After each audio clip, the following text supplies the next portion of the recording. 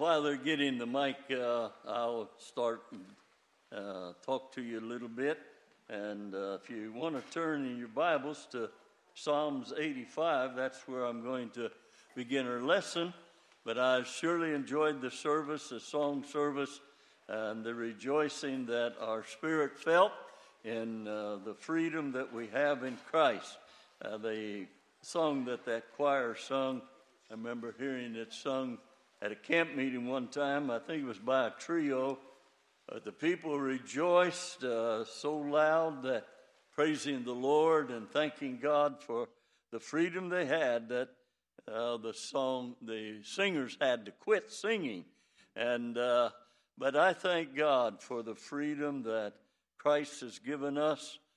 It's a wonderful thing to be able to be free from the chains of sin. Of course, you've already heard others testify about that this morning, but I just want to say it's a wonderful thing.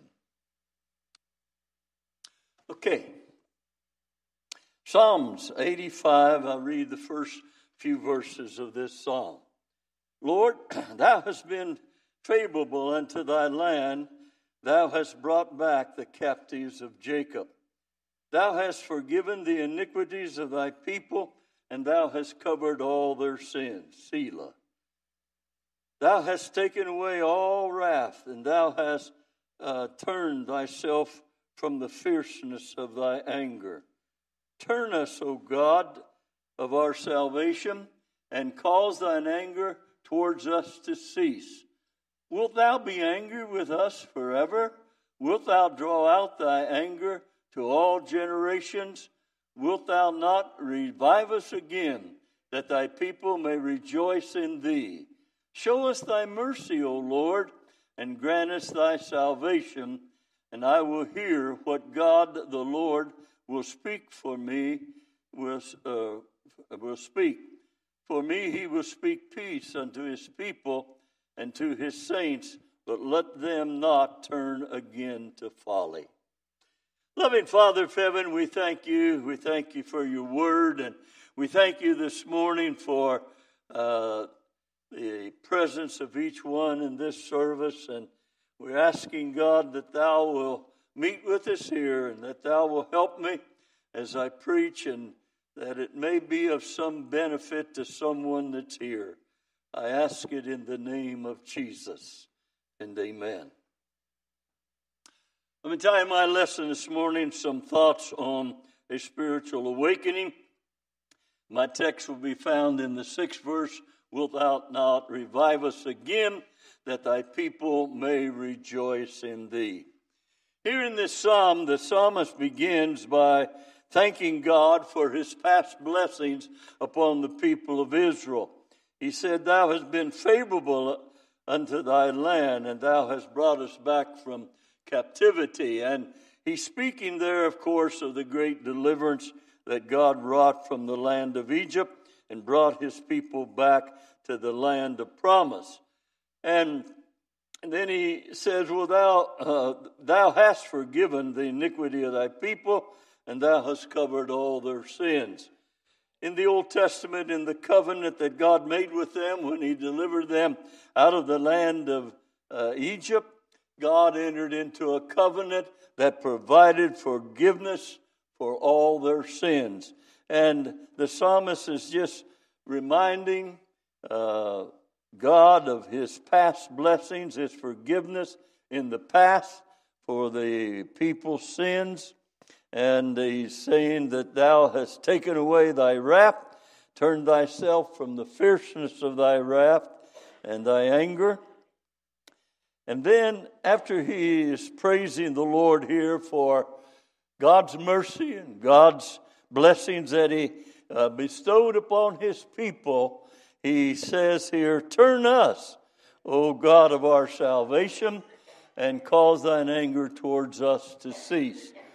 Here he's speaking again. He first of all, he starts off this psalm. It could be a prayer, but he starts it off by reminding God of his past forgiveness and past mercy and how God had favored his people. And now he comes to the thing that of the present, and he's talking of the past of God's blessings. And now he says, turn us, God, and cause thine anger to cease.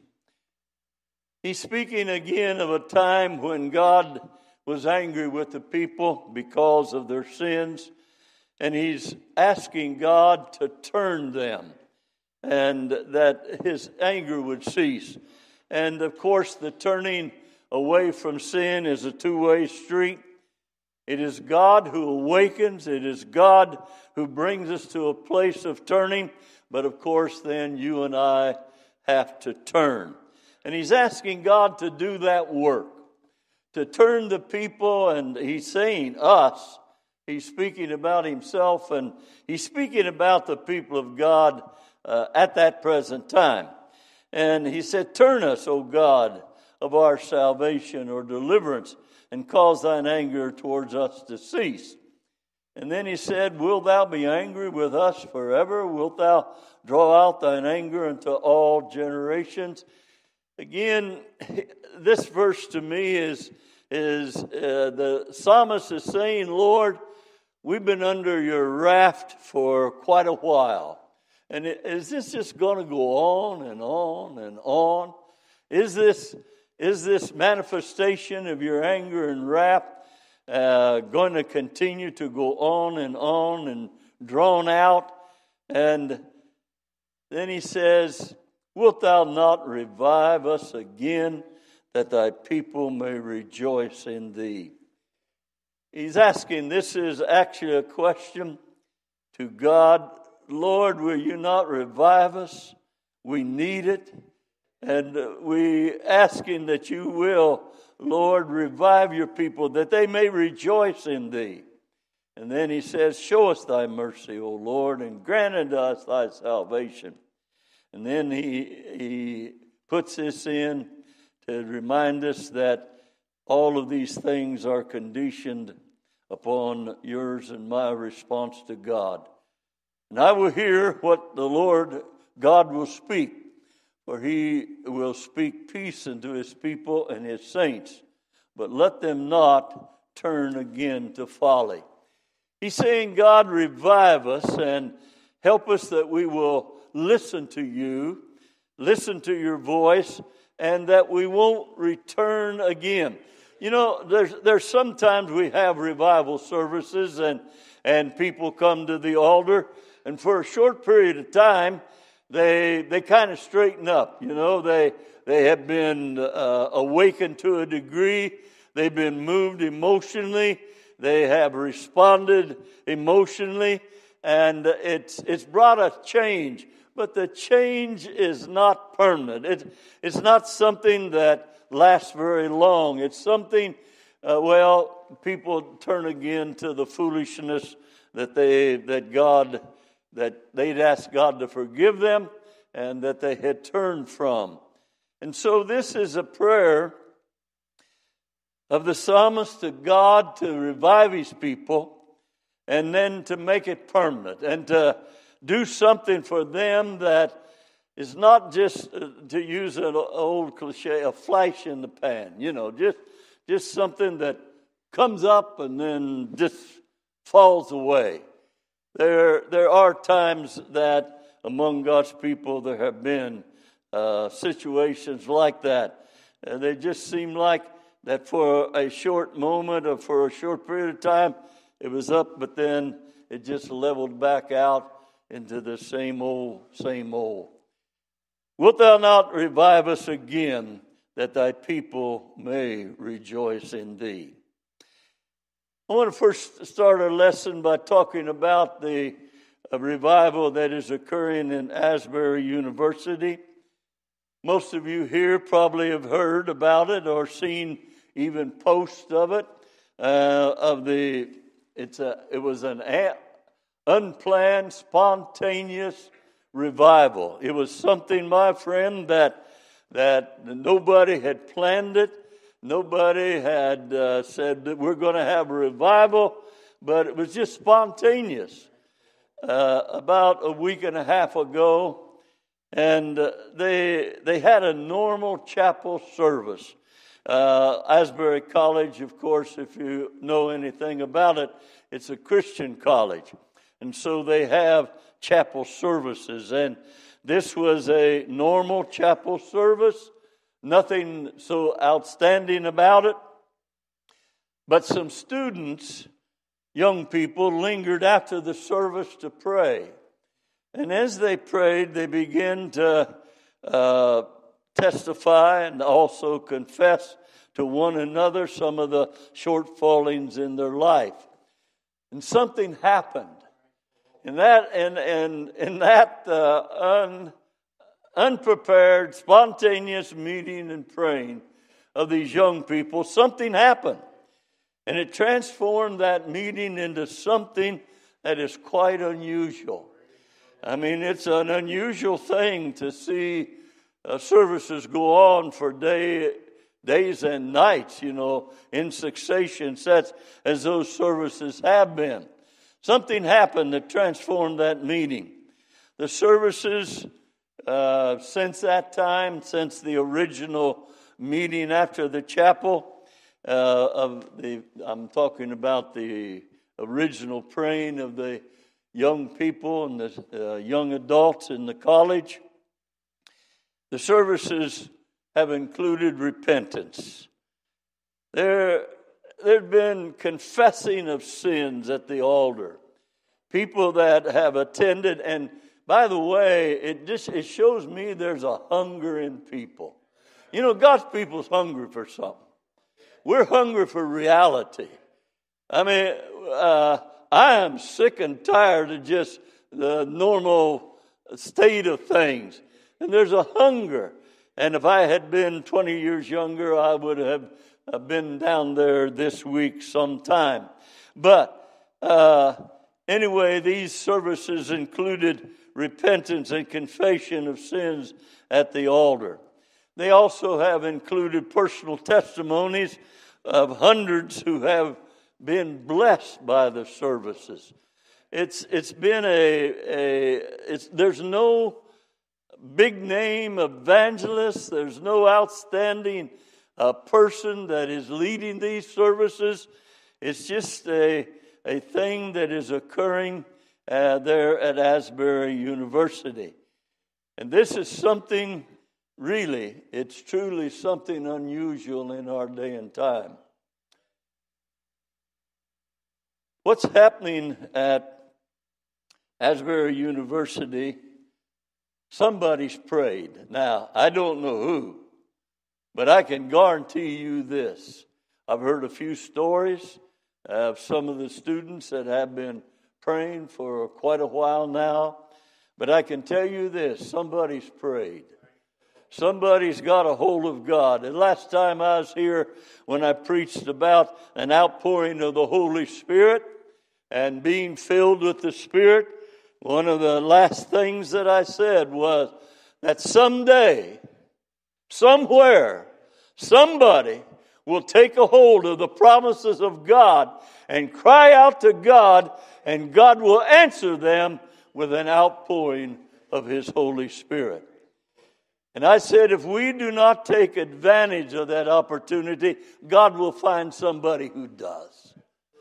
I'm going to tell you, God, no people, no group, my friend, has a franchise on God. God, as Peter said, he said, when God poured out the Holy Spirit on those uncircumcised Gentiles at Cornelius' house, that was something that was astonishing to Peter. I mean, he didn't expect that.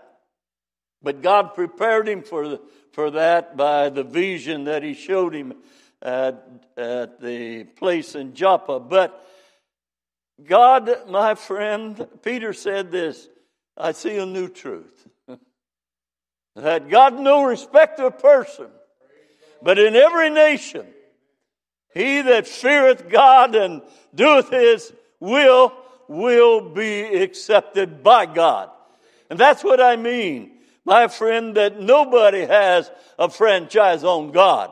And just about the time you and I become arrogant and begin to think that we have My friend, a franchise on God, that if God's going to bless this world, He has to bless Him through us. God will prove us to be wrong.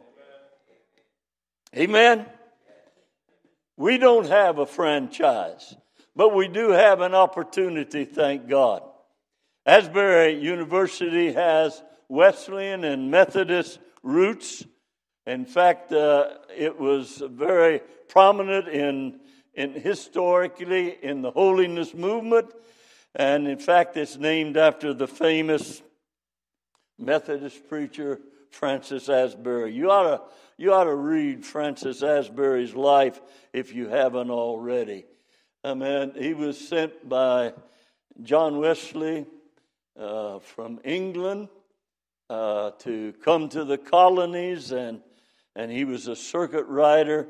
Well, I'm not going to go into it, but it's a wonderful story. But that university is named after him.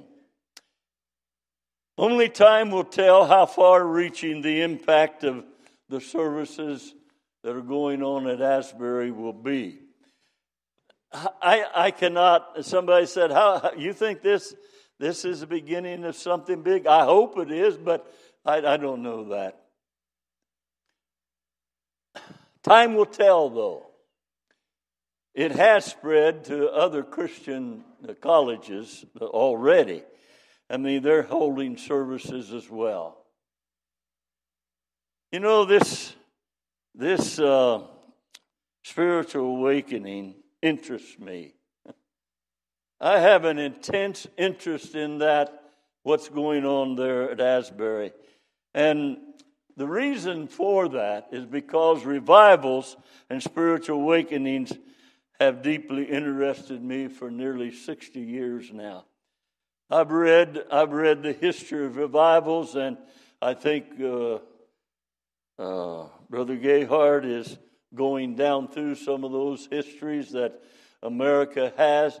The first awakening, as it's called, the second awakening, the Finney revivals, the prayer revivals of 1857, the other revivals, the Church of God Reformation movement, the holiness movement. I mean, God has been active in the history of this country. My friend, there are times that God has been active, and spiritual awakening has always interested me. And there's some aspects of this spiritual awakening in Asbury that there's some aspects of it that are similar to past spiritual awakenings. The Wesleyan revivals and the holiness awakening began with college young men. I think that one of the most far-reaching movements of God was the holiness awakening that came from the Wesleyan revival. Because many of these other revivals, and even the Church of God Reformation movement, we have our roots in that holiness awakening. I mean, that's where our roots are. If you don't know history, you have to take my word for it. But they have been awakenings in the past, and one of the things that I have found in the study of revivals and awakenings is that many times it starts among young people, young adults. Why is that? Because it takes physical energy, it takes a clear mind, it takes effort to be able to promote a revival. And God needs young people. Now, that doesn't mean God doesn't use old people. In the Bible, He used old people such as Abraham. He's 90, Sarah was 100 when Isaac was born. It isn't that God doesn't use old people. That's not my point. But my point is that generally speaking, God uses young people. And by young people, I mean young adults, people that are under 40, okay? When you get my age, anybody under 40 seems like a young person. You know what I mean? But anyway, my friend, this holiness awakening of which you and I are a part began many, many years ago among young college students, young men in Oxford University. They were a part of what was called the Holy Club. Wesley, John Wesley, Charles Wesley, George Whitefield, and some others, about 4 or 5 others, band together.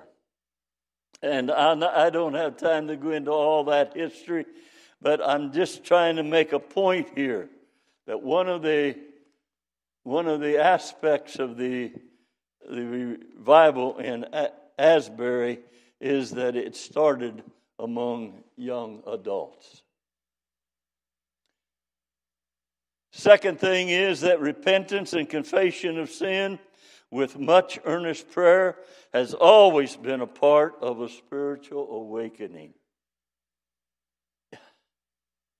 I've preached on repentance 2 or 3 times here in the congregation here in Lincoln County. And I've tried to help you see that before a spiritual awakening comes, there has to be genuine confession of sins on the part of the people of God. We have to confess our guilt of lukewarmness, our indifference, our lackadaisical ways, and even other things. But if you ever studied and ever know anything about revivals, repentance and confession of sin, my friend, along with earnest prayer as well, has always been a part of any great spiritual awakening.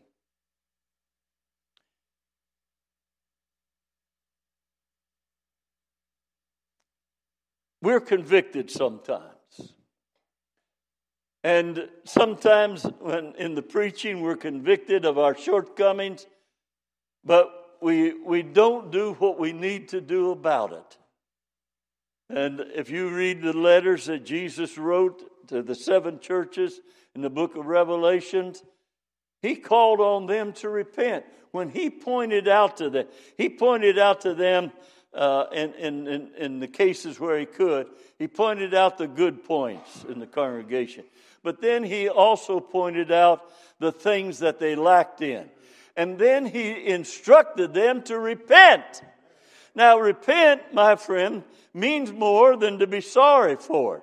It means more, my friend, than to regret it. It means, my friend, to confess it to God and to turn from it. And that's where we're falling short. We recognize it.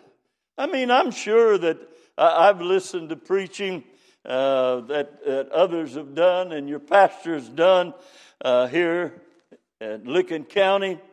And I know people have been convicted.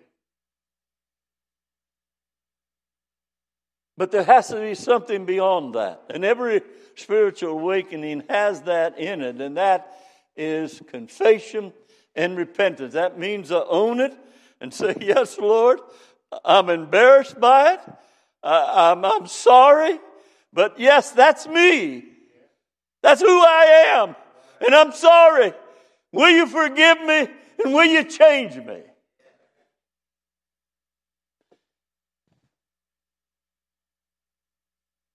Long services lasting for several days have also been in revivals in the past. Some of Charles Finney's revivals illustrate that. A revival, my friend, is a spiritual reawakening. It's not the original awakening of a sinner from awakening him in his sins and bringing him, my friend, to acknowledge that he needs a Savior. He needs Jesus. He needs to accept Christ as his Savior. Revival is something beyond that. Revival is a spiritual reawakening. And by reawakening, I mean it's not the original one. But we're reawakened. And that usually occurs after a period of stagnation among true believers. There are times and periods that come in the history of the church when there's stagnation. The zeal of God's people, the rejoicing and all that's involved in many aspects of living for God, it just becomes stagnated. And a stagnant pool, you already know, my friend, breeds the wrong kind of things. A revival usually begins by having our eyes and ears open to the truth in a fresh way. Sometimes it can be something that you've heard again and again and again. But it's the Word of God and the truth of God comes to you in a fresh way. You already know it. You know, you've heard it. You've heard it preached on at different times. But it comes in a fresh way. It comes to you as if you'd never heard it before. And in a time of revival, my friend, it begins in that way. The eyes and the ears of God's people are open. Jesus said, if you have ears, what did he say to these churches? Every one of them. Every one of the 7 churches in Revelation. What did he say? He that hath an ear, let him hear what the Spirit saith unto the church. And that's how revival begins. It's hearing maybe the same thing you've heard again and again, but it's hearing it in a fresh way. Somehow, the hearing of it is like you never heard it before. It has an awakening effect. That's why it's called a spiritual awakening. The truth has an awakening effect, and my friend, wakes us up to our need.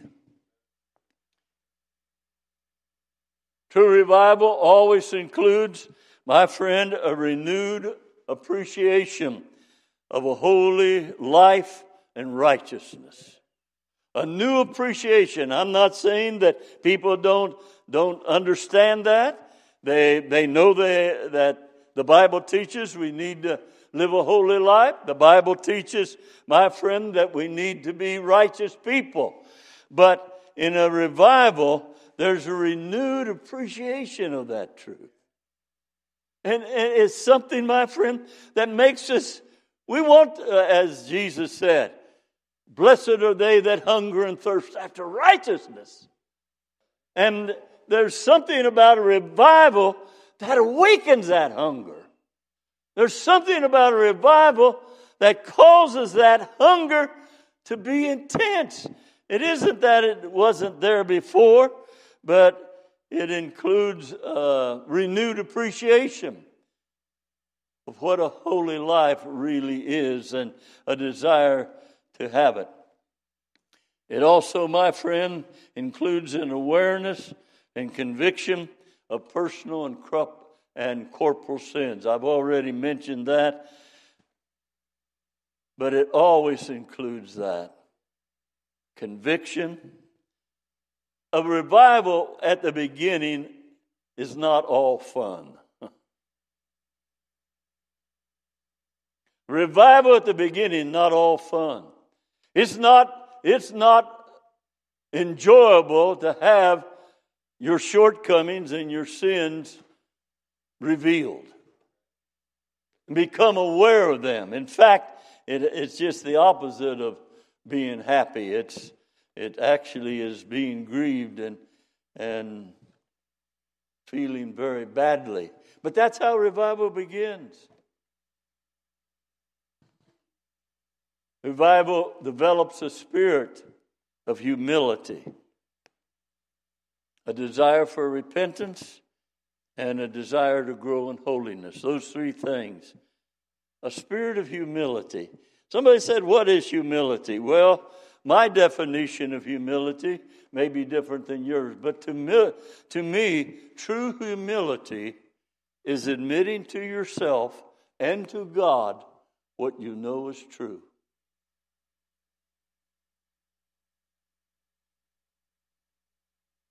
It's admitting to yourself and to God what you know is true about yourself. When your shortcomings are pointed out, you just say, "That's me, Lord. I'm embarrassed by it. I'm humbled by it. But that's me. That's who I am." A spirit of humility, my friend, precedes a true repentance and a true turning from what is wrong, and a desire, as I've already said, to grow in holiness. A revival invigorates and develops one's faith and commitment to righteousness. America, in her past, has experienced several national revivals that done just exactly what I've described here. This is not a fairy tale. It's not something that we say, I don't know whether that's possible. It's already occurred. It's already happened several times in our nation. Now, none of us were alive when it did. None of us, my friend, were alive when the national revival. So, we've grown accustomed, my friend, to believing that it's not possible. In fact, some of our preachers are saying that the Bible teaches against really a spiritual awakening, because the Bible prophesies that things have to get worse and worse and worse till Jesus comes. Boy, I'd like to take an hour and show you how in error that really is. But I'm not going to, not this morning. But that's an error. It undermines faith. It undermines, my friend, the hope of revival, to believe that. The truth is this, that dark days usually precede a revival. Historically, if you go back and read, my friend, the state of the church in Wesley's day, or in the early colonies before George Whitefield and Jonathan Edwards in the first awakening, the Great Awakening as it's called, I mean, the conditions were very dark. Preceding every revival in history, there's always been a time of spiritual indifference and darkness. The churches, my friend, the numbers of people going to churches fell off, and it looked like that evil was going to just swallow it all up. But a revival came. Sometimes in the darkest hour. I know that you find that hard to believe. I know it's been drilled into your heart and mind that things are dark and they're bad and they're going to get worse. I know you've had that pounded into your mind. And even enforced by saying that that's what the Bible says. That's what the Bible says. And it's no wonder if people don't believe and don't have hope. Because it's been driven into their mind that the darkness we're now in is destined to last until Jesus comes. What hope would revival have? If that were true, what hope would we have? And even praying, what inspiration would we have for our prayers? What hope would we have that our prayers would be answered? I can tell by the way you're responding to what I'm saying that I'm shocking some of you. But listen to me. Listen to me. The God that has worked in the past is the God that you and I still serve today. He's still the same God. The dark days, I say, my friend, that precede a revival, it's a time of spiritual darkness, time of spiritual indifference. I mean, you can see it everywhere today. This is the kind of a time that God moves in. He's just looking for somebody or somebodies, more than one. But He's looking for people, my friend, through whom He can work His will and ways. In the dark days of unbelief that precede a spiritual awakening, usually some evil force or some movement boasts of its power to destroy Christianity.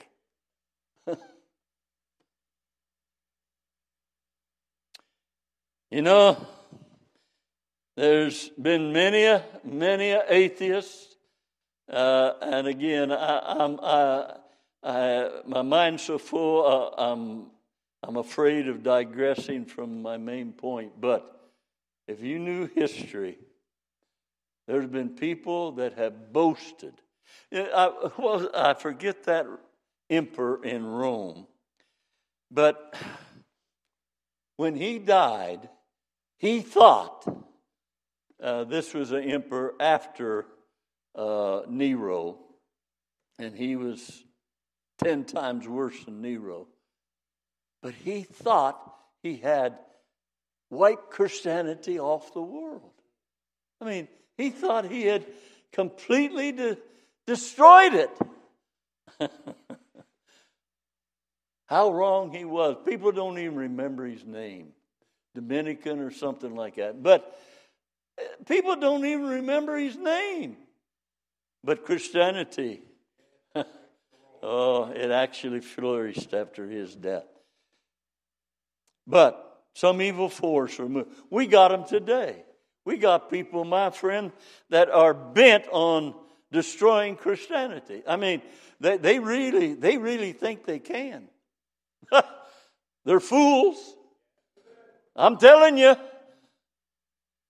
Christ built a church that the gates of hell cannot prevail against it.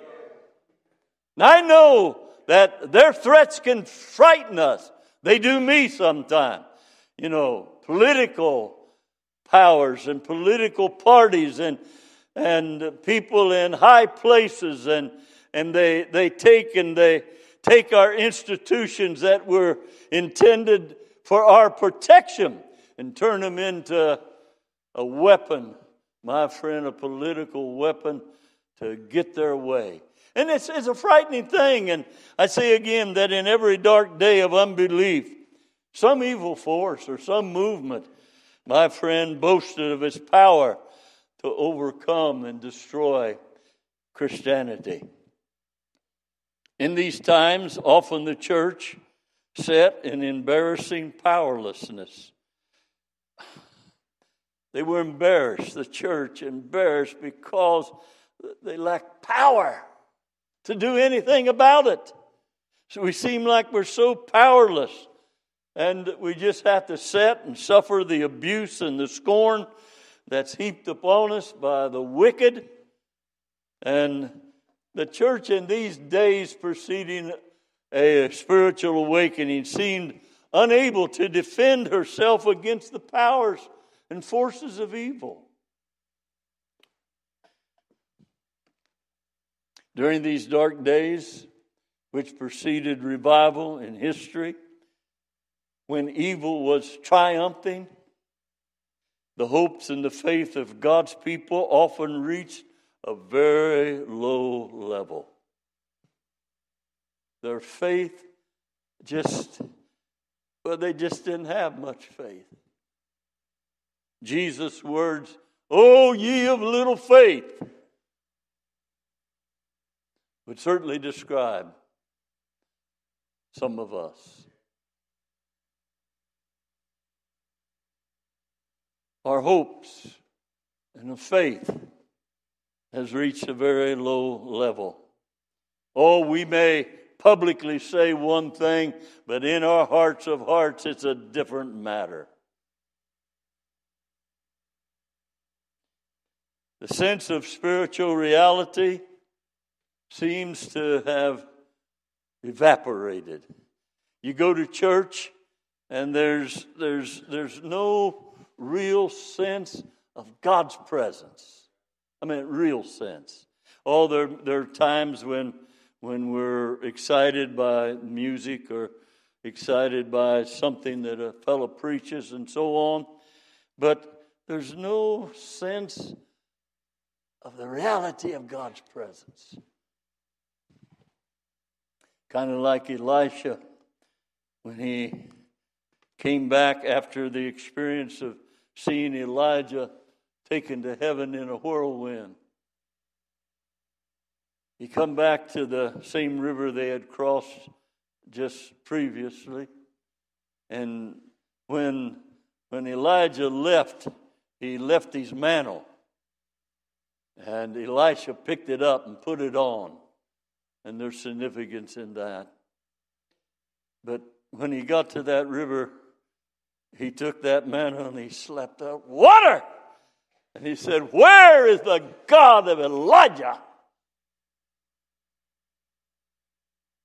And the waters parted. And the people that watched that said the spirit that was on Elijah is now on Elisha. Spiritual reality, the sense of God's presence. Have you ever asked yourself the question, with all this stuff going on today, and as your pastor says, all the craziness, where is God? He's just where he's always been. Amen. The weariness and the grief that comes from a deepening sense that the powers of evil in our culture are winning the battle. I don't know about you, but I remember the day that the Supreme Court opened the floodgate of iniquity for homosexuality. And I went to my computer and went to the site, the Fox News, and in the headlines, it said that the Supreme Court had said that homosexuality was no longer a crime, no longer something that was illegal.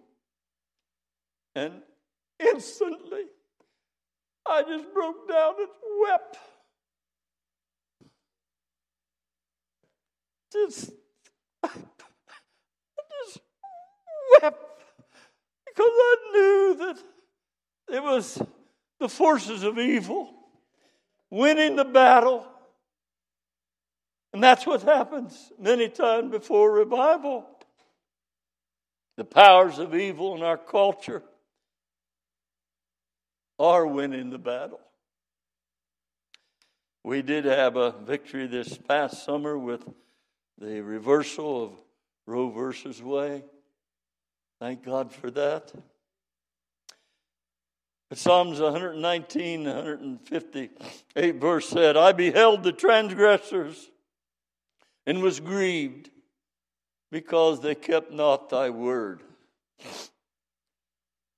When the writer of this 119th Psalm, he said that when he seen the transgressors of God's law, people breaking God's law, when he seen them that didn't keep God's commandments, he said, I was grieved. And I'm telling you that the dark days preceding revival does bring a grief.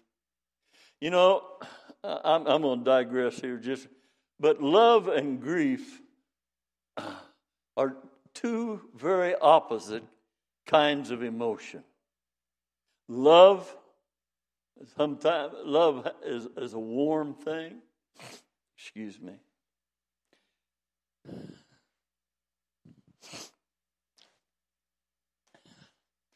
Love is a warm emotion.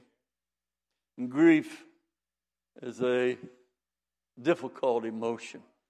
But they are related. You know, when somebody that you love, when they die and go on to be with the Lord, you grieve. Love, in fact, the more you love, the more you grieve.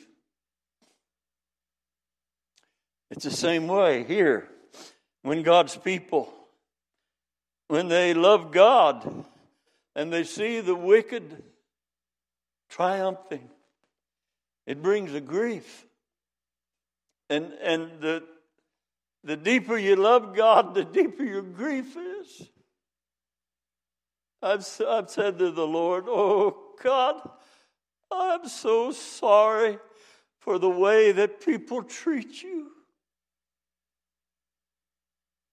I feel so bad the way that people treat you.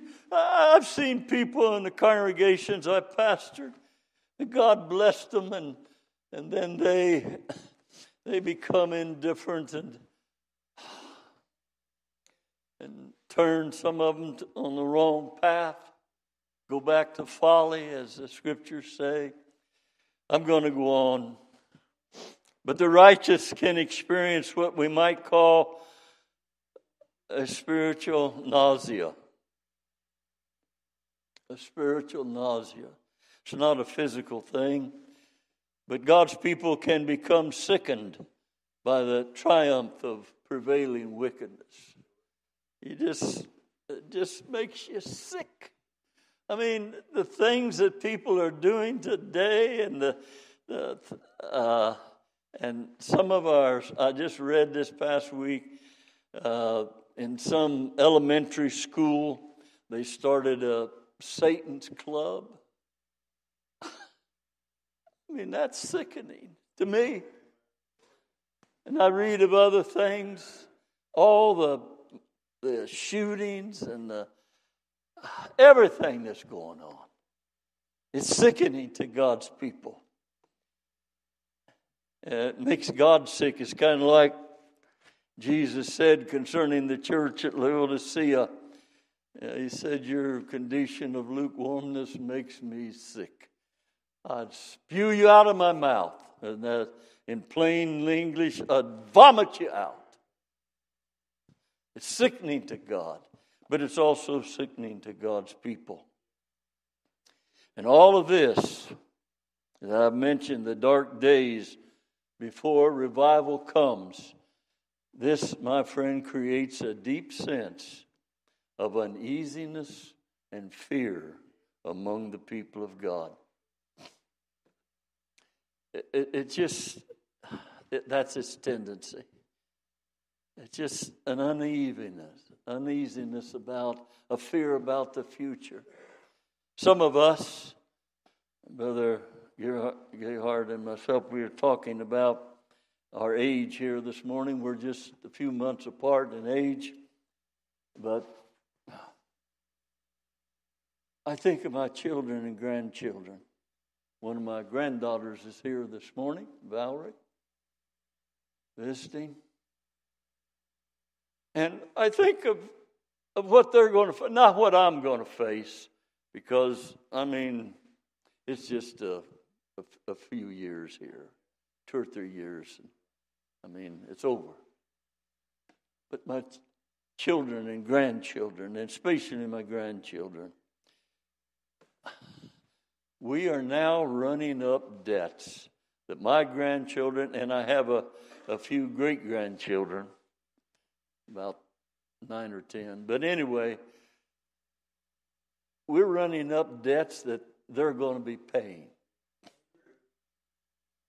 if we don't go bankrupt. Somebody said America's going to go bankrupt. We're bankrupt already. I forget how many trillions of dollars in debt. In fact, the national debt has exceeded, my friend, the national value. Technically, we're bankrupt, but we keep borrowing. You know why? Because there's some greedy people that want something for nothing. And that's why there's one political party, my friend, that is so popular among younger people, because they're getting something for nothing. But someday that bill will come due. That's another subject.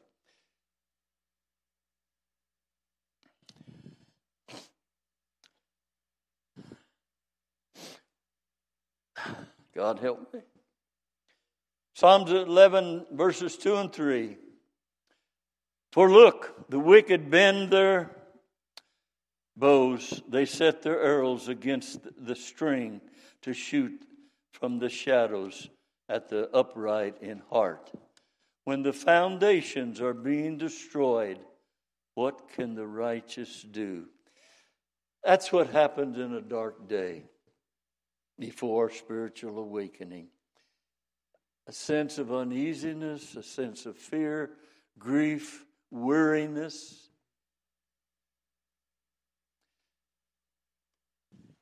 And a spiritual awakening normally begins with a profound sense of dissatisfaction. You just are so dissatisfied with what is going on in the world and in the church. I mean, you're just full of it. You're dissatisfied, my friend, with what is taking place. That's how it begins. You know, you can be like the Laodicean church and say, I have need of nothing, and get nothing. But if you have a profound sense of dissatisfaction and know your need, you begin to cry out to God. In a spiritual awakening, people wake up gradually. They wake up, my friend, to first of all, a deeper concern about the spiritual conditions in the church and in the world. They wake up, my friend, to their sense of spiritual emptiness, and this all creates a longing, a hunger, a desire for something better.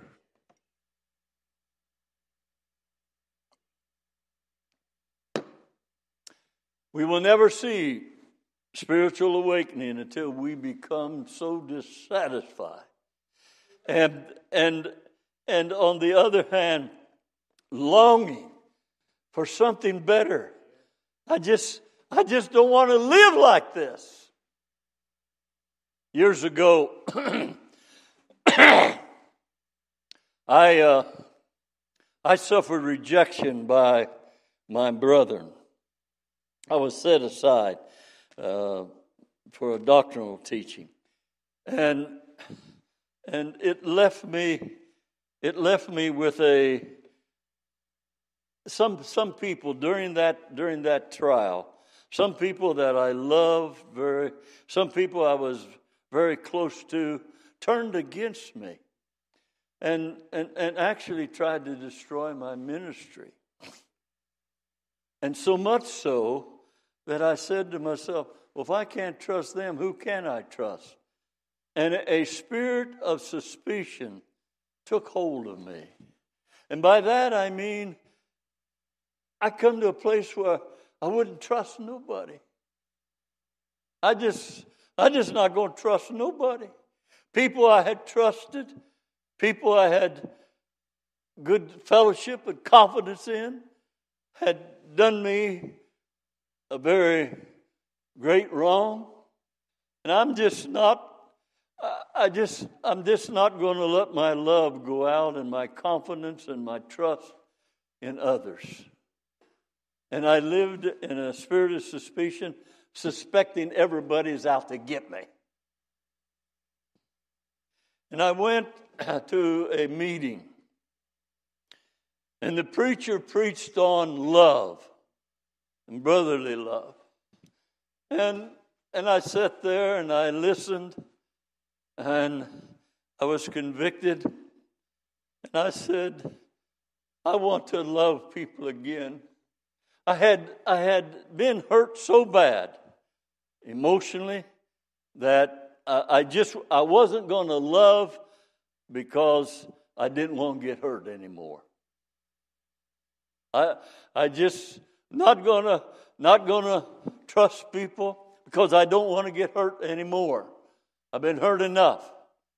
But as I listened to that, and I said, Lord, that's my need, to love and to trust people. And I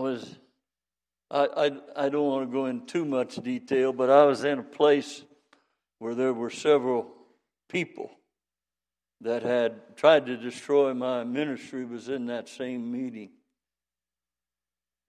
But as I was convicted of my need,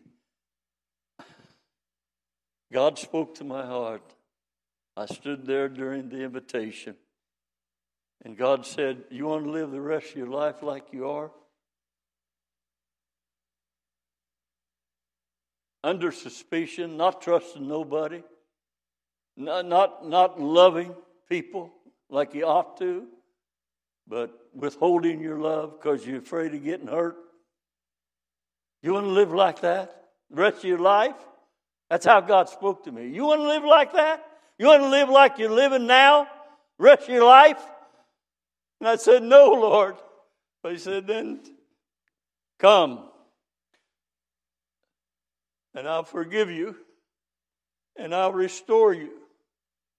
And I did. I moved up. I came to the altar, and a couple of brethren came up to pray with me, and one that was on one side of me was one of the worst of the preachers that tried to destroy me.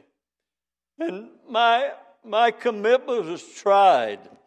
I mean, right instantly, it was tried. But I said, Lord, I'm going to trust people. I'm going to love people. I'm going to do what I can to reach out, no matter what. And God gave me victory. It's when you become dissatisfied with how you're living.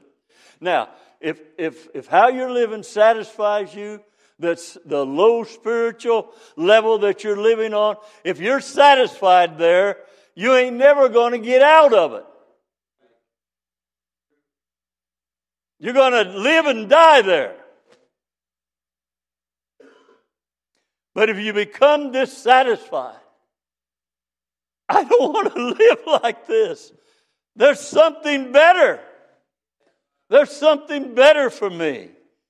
Well, that's how spiritual awakening begins, my friend, is that you know that there's something better, and you begin to seeking God. As I said, these things can lead to a depressed and brokenhearted state of feelings. But that's who God looks to. I think in Ezekiel, in the 9th chapter, 4th verse says this, and the Lord said unto him, go through the midst of the city and through the midst of Jerusalem, set a mark upon the foreheads of the men that sigh and that cry for all the abominations that are done in the midst thereof. God's looking for broken-hearted people.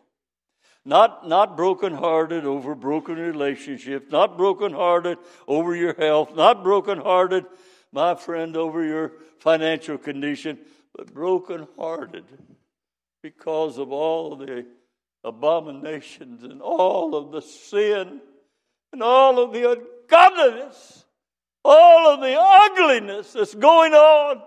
You're broken-hearted. You're grieved over it. So much so that you want to see something better. And as I've already said before, all of this condition, I'm trying to describe the mental and emotional state of mind that precedes a revival. I mean, it's not something fun to endure, what I've just described.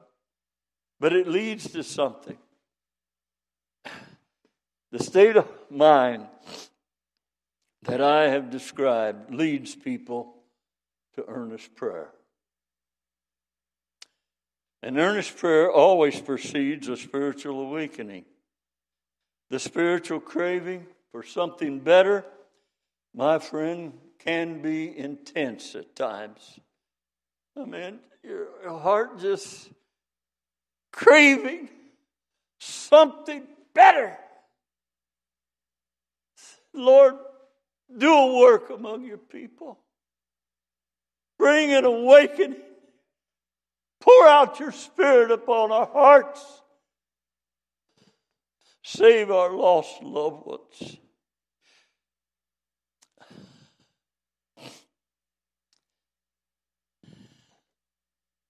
This grieving over sin, as I said, and this spiritual craving for something better can become intense.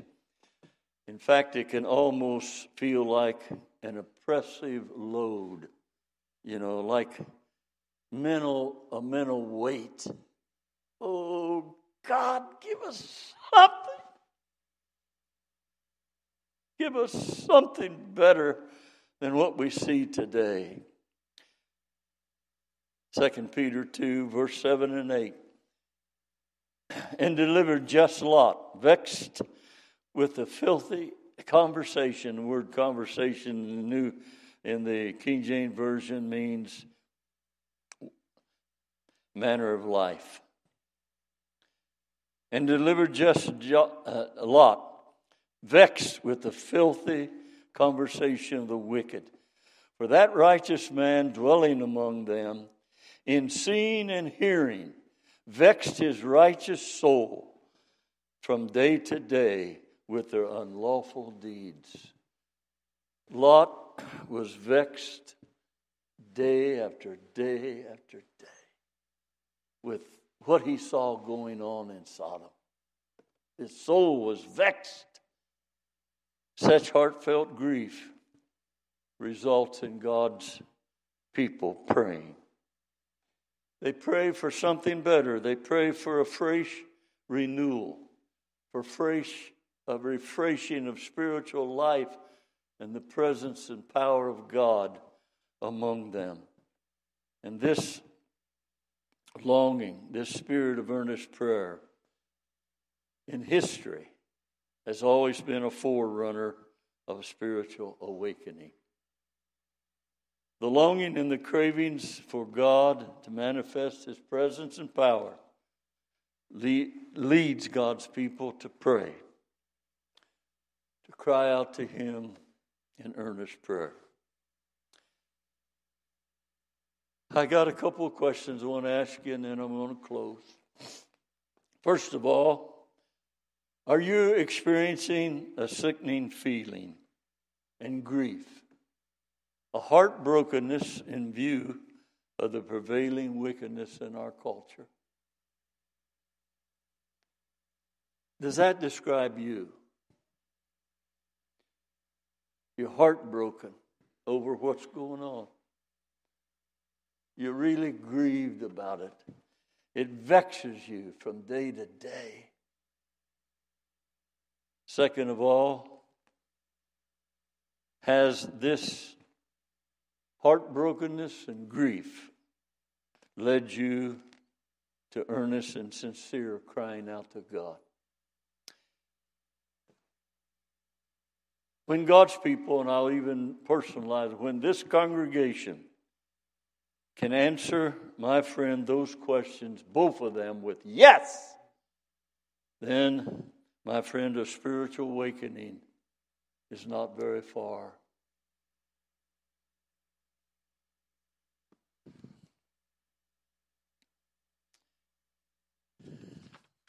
I don't know whether you understood what I said this morning or not.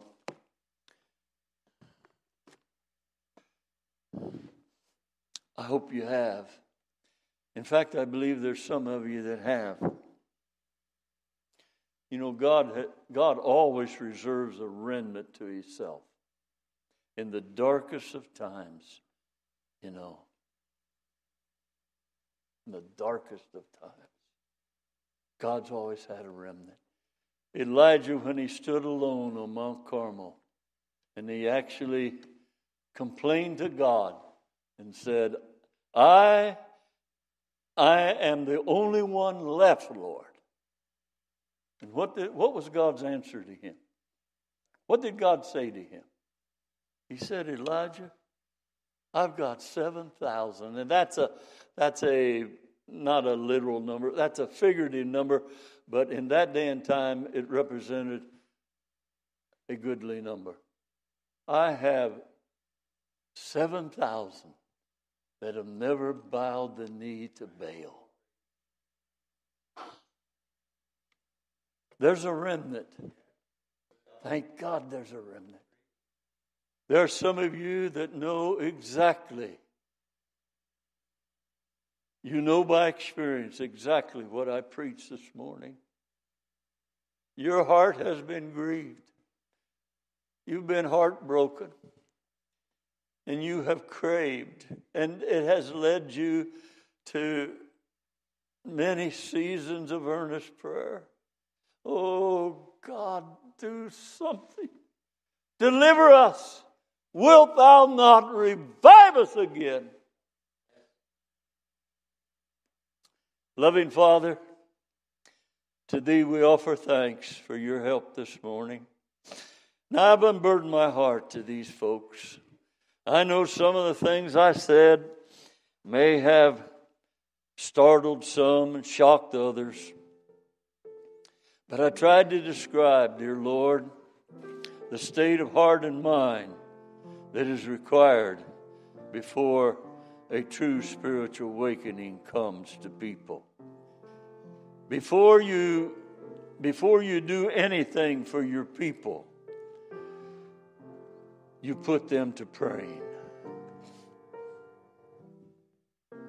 And the way you lead them to pray is not just tell them to pray, but to create a mental and emotional condition that drives them to prayer. Father, I pray that you'd bless this congregation. I love the pastor, Brother Bartlett, and I love the people. And I'm just here on occasion from time to time. But my heart's desire had been to try to encourage them, Lord. There's so much to discourage them today. Let my voice and the words that I've said be an encouragement to those, Lord, that are at a very low ebb in faith, in zeal, in hope. Let it encourage them. But then work in the hearts of each one of us what needs to be done so that you can work in a greater way among us.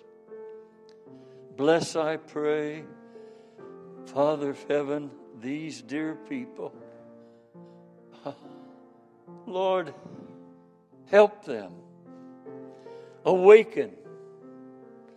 Deliver. And bring, Father of heaven, what we need to each heart. I ask it all in the name of Jesus and for your honor and glory, Lord. And amen. Would you stand, please? Page 395 in your big books, if you would please. Page 395.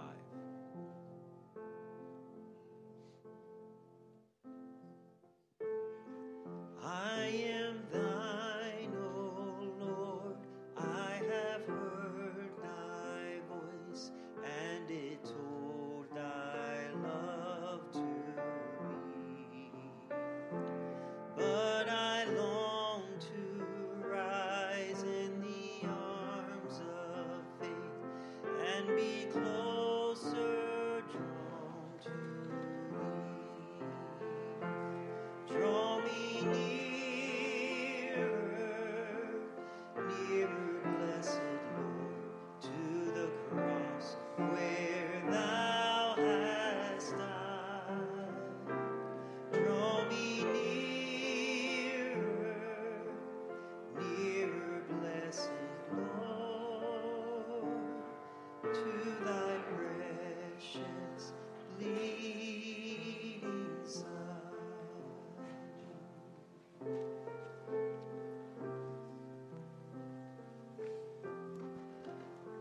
Once again,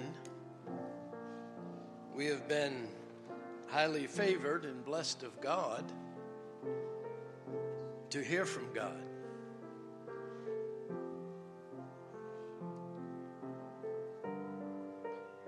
I don't know if you saw, and I'm just going to make a few comments, but I don't know if you saw Tucker Carlson. He called Asbury College and was going to go visit and wanted the staff to know that he was coming. And he had announced that he was going to go. But the staff called him back and they said, "We don't want you to come." Not because they didn't like Tucker Carlson, but because they didn't want to mix politics with what God was doing. Asbury was on a much higher plane than what goes on through the medias. And so Tucker explained that to his audience, and he said, "I'm very impressed and very thankful that they have done that. And they told me to cancel my visit." See, Tucker had more reverence and respect for what was going on in Asbury than what he could say through the media. And I just want to read the last chapter of Job. And it's an experience that Brother Yoder so wonderfully presented to us. And we need to go home and we need to pray about it. And we need to want that experience more than we want anything else. Otherwise, we're never going to receive what the brother preached this morning.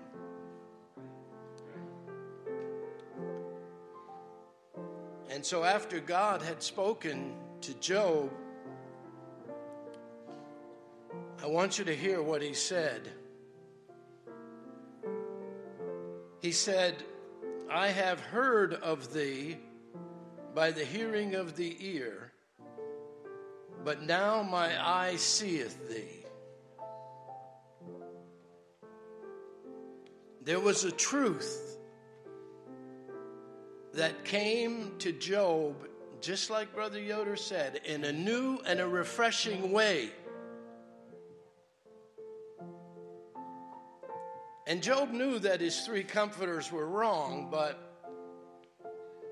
there was another truth that he had to understand. But now, listen to what he said. "I have heard of thee by the hearing of my ear, but now my eye seeth thee," God.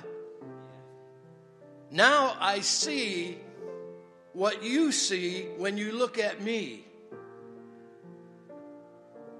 And if we don't see God as God sees us, and not as we see one another in the mirror, or one another as what people think of us, or what we think of ourselves, but until we see God as God sees us.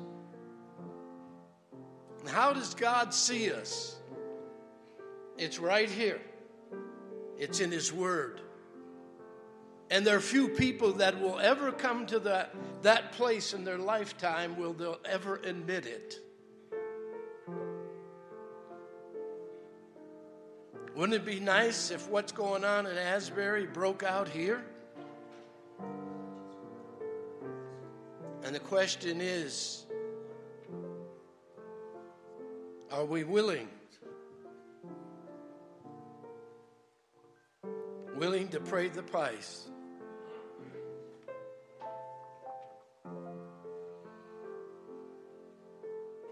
Truth came to Job in a new and a fresh way. I guess what I'm saying is nothing costs too much if it will take us to heaven. And unfortunately, we become more in love with what the world's offering than what God is offering. And until that gets right side up, the Church of God of Licking County and any other church will never experience what this brother preached.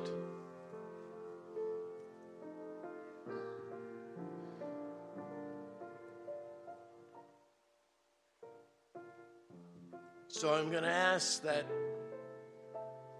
as we leave the service this morning,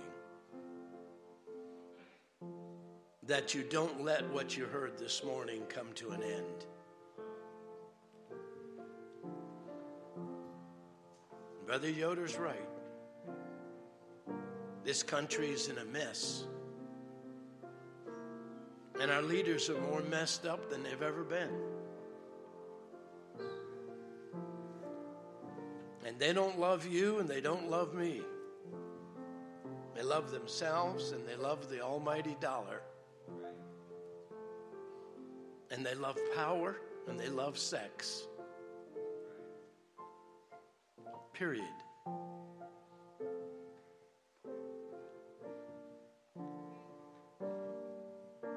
Wouldn't it be wonderful if what happened to Job and what happened to Wesley and the Holy Club and what happened in Asbury and what happened in a lot of revivals, if something like that can happen to us? Well, the brother told us. The opportunity, the availability is there for every single one of us.